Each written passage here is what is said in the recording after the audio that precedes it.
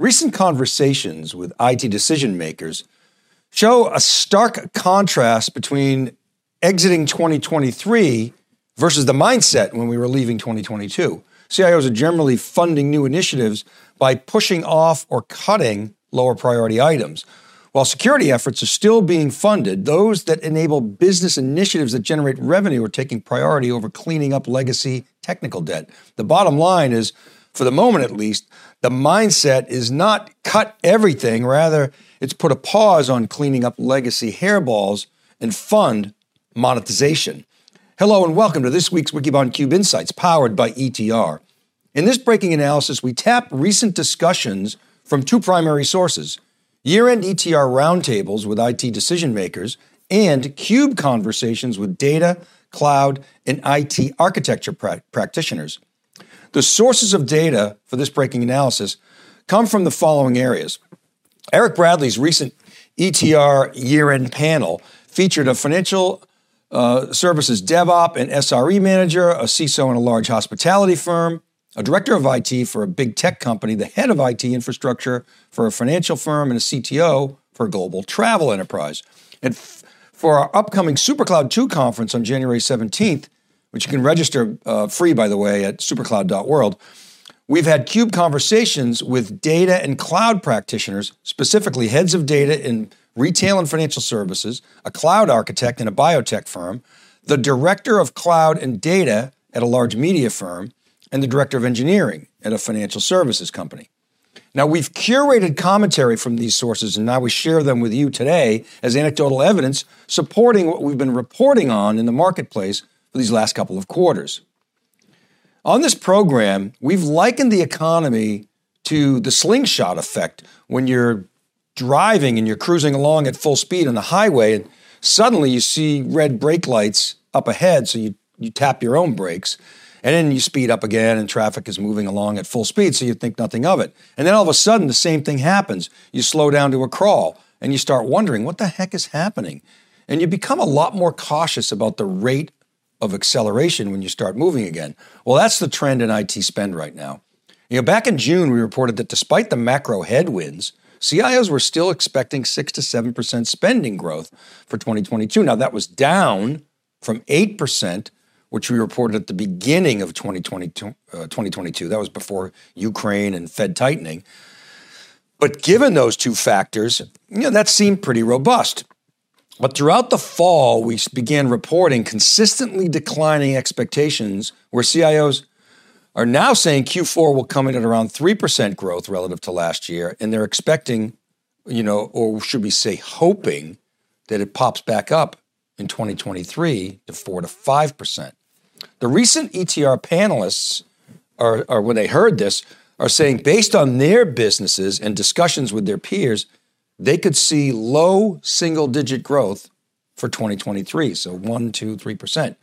So this sort of slingshotting, or sometimes we call it a seesaw economy, has caught everyone off guard. Amazon is a good example of this, and there are others, but Amazon entered the pandemic with around 800,000 employees. It doubled that workforce during the pandemic.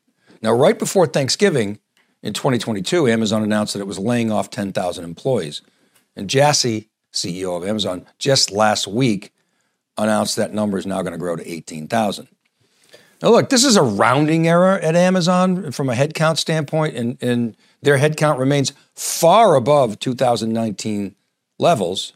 Its stock price, however, does not, and it's back down to 2019 levels. The point is that visibility is very poor right now, and it's reflected in that uncertainty. We're seeing a lot of layoffs. Obviously, the stock market's choppy, et cetera. Now, importantly, not everything is on hold.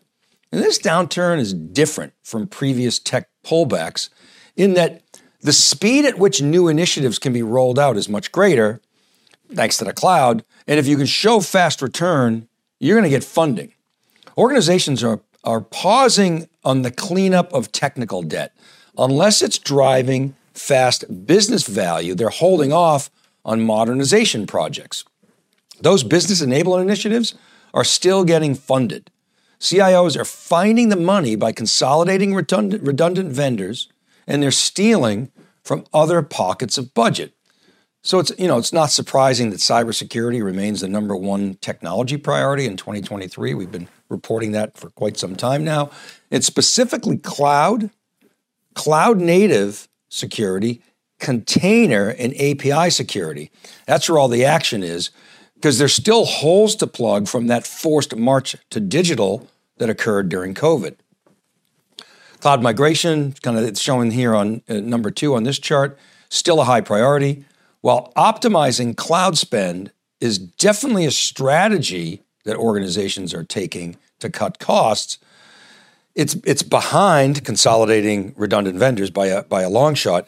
There's very little evidence that cloud repatriation, i.e. moving workloads back on-prem, is a major cost-cutting trend. The data just doesn't show it. What is a trend is getting more real time with analytics. So companies can do faster and more accurate customer targeting, and they're really prioritizing that, obviously, in this down economy. Real time, we sometimes use what's real time? Real time we sometimes define as before you lose the customer. Now, on the hiring front, customers tell us they're still having a hard time finding qualified site reliability engineers, SREs, Kubernetes expertise, and deep analytics pros. These job markets remain very tight. Let's stay with security for just a moment. We said many times that prior to COVID, zero trust was this kind of undefined buzzword. And the joke, of course, is if you ask 3 people, what is zero trust, you're going to get 3 different answers.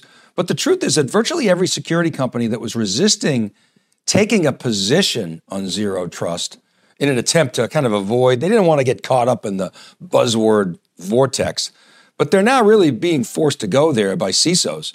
So there are some good quotes here on cyber that we want to share that came out of the recent conversations that we cited up front. The first one, zero trust is the highest ROI because it enables business transformation.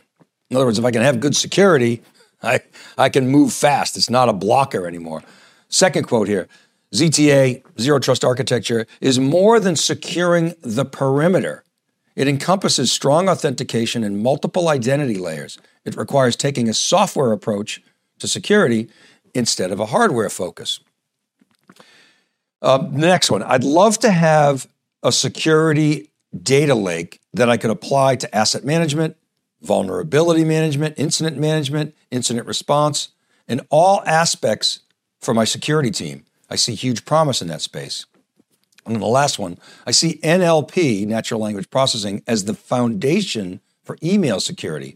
So instead of searching for IP addresses, you can now read emails at light speed and identify phishing threats. So look, this is a small snapshot of the mindset around security. But I'll add, when you talk to the likes of CrowdStrike and Zscaler and Okta and Palo Alto Networks and many other security firms, they're listening to these narratives around zero trust.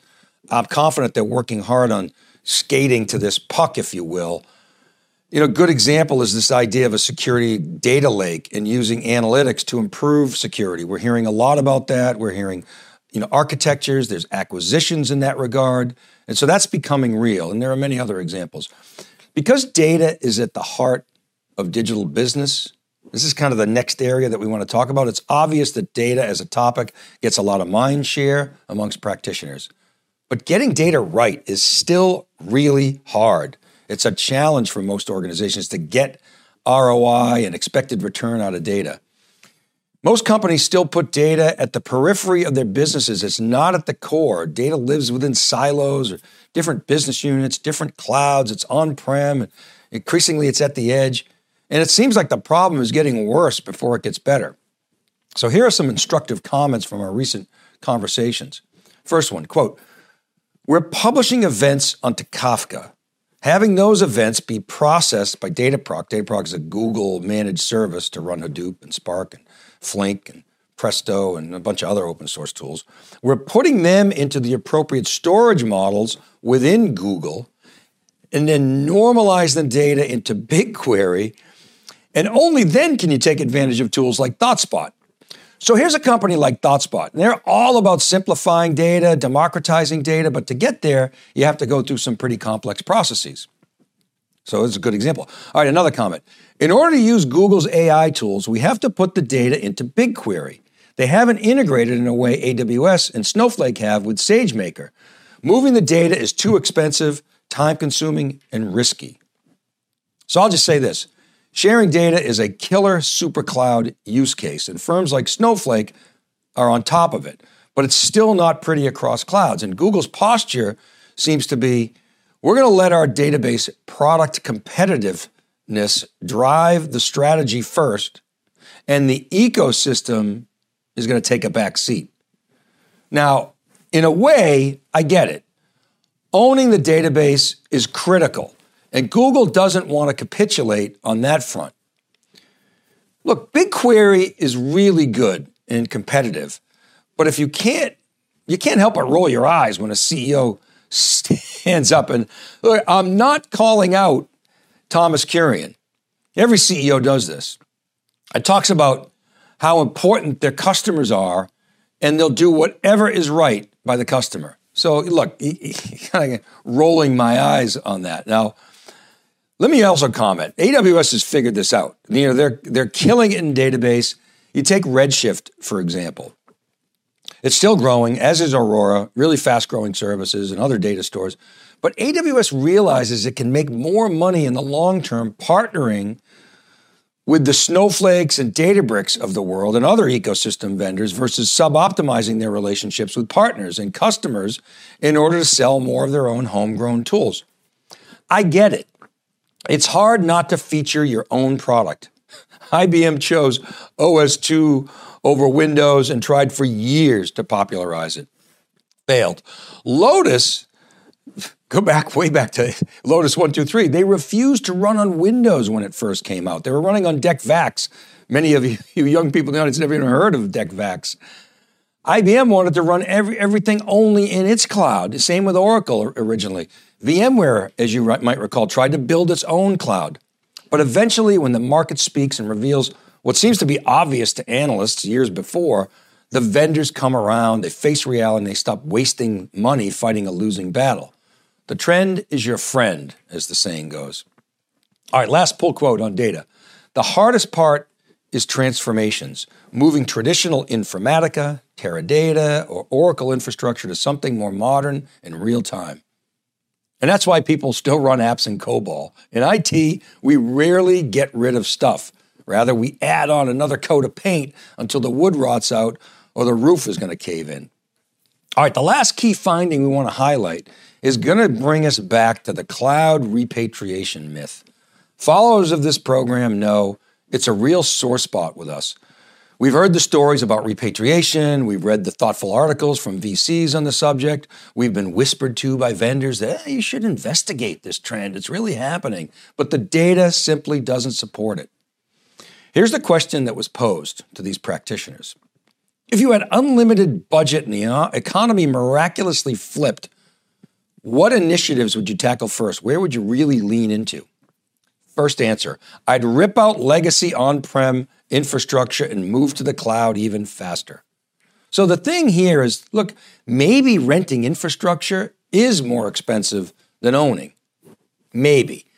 But if I can optimize my rental with better utilization, turn off compute, use things like serverless, get on a steeper and higher performance over time and lower cost silicon curve with things like Graviton, tap best-of-breed tools in AI and other areas that make my business more competitive, move faster, fail faster, experiment more quickly and cheaply, what's that worth? Even the most hardo CFOs understand the business benefits far outweigh the possible added cost per gigabyte. And again, I stress possible. Okay, other interesting comments from practitioners. Quote, I'd hire 50 more data engineers and accelerate our real-time data capabilities to better target customers. Real-time is becoming a thing. AI is being injected into data and apps to make faster decisions, perhaps with less or even no human involvement. That's on the rise. Next quote. I like to focus on resolving the concerns around cloud data compliance. So again, despite the risks of data being spread out in different clouds, organizations realize cloud is a given and they want to find ways to make it work better, not move away from it. Same thing in the next one. Quote, I would automate the data analytics pipeline and focus on a safer way to share data across estates without moving it. And finally, quote, the way I'm addressing complexity is to standardize on a single cloud. Mono-cloud is actually a thing. We're hearing this more and more. Yes, my company has multiple clouds, but in my group, we've standardized on a single cloud to simplify things. And this is a somewhat dangerous trend because it's creating even more silos, and it's an opportunity that needs to be addressed. And that's why we've been talking so much about SuperCloud as a cross-cloud unifying architectural framework, or perhaps it's a platform. In fact, that's a question that we will be exploring later this month at SuperCloud 2, live from our Palo Alto studios. Is SuperCloud an architecture, or is it a platform? And in this program, we're featuring technologists, analysts, practitioners to explore the intersection between data and cloud and the future of cloud computing. So you don't want to miss this opportunity. Go to supercloud.world. You can register for free and participate in the event directly. All right, thanks for listening. That's a wrap. I'd like to thank Alex Meyerson, who's on production and manages our podcast, Ken Schiffman as well. Kristen Martin and Cheryl Knight, they help get the word out on social media and in our newsletters. And Rob Hof is our editor-in-chief over at siliconangle.com. He does some great editing. Thank you all. Remember, all these episodes are available as podcasts wherever you listen. All you got to do is search Breaking Analysis Podcasts. I publish each week on wikibon.com and siliconangle.com, or you can email me directly at david.vellante@siliconangle.com, or DM me at dvellante, or comment on our LinkedIn posts. By all means, check out ETR.ai. They get the best survey data in the enterprise tech business. We'll be doing our annual predictions post in a few weeks once the data comes out from the January survey. This is Dave Vellante for theCUBE Insights, powered by ETR. Thanks for watching, everybody, and we'll see you next time on Breaking Analysis.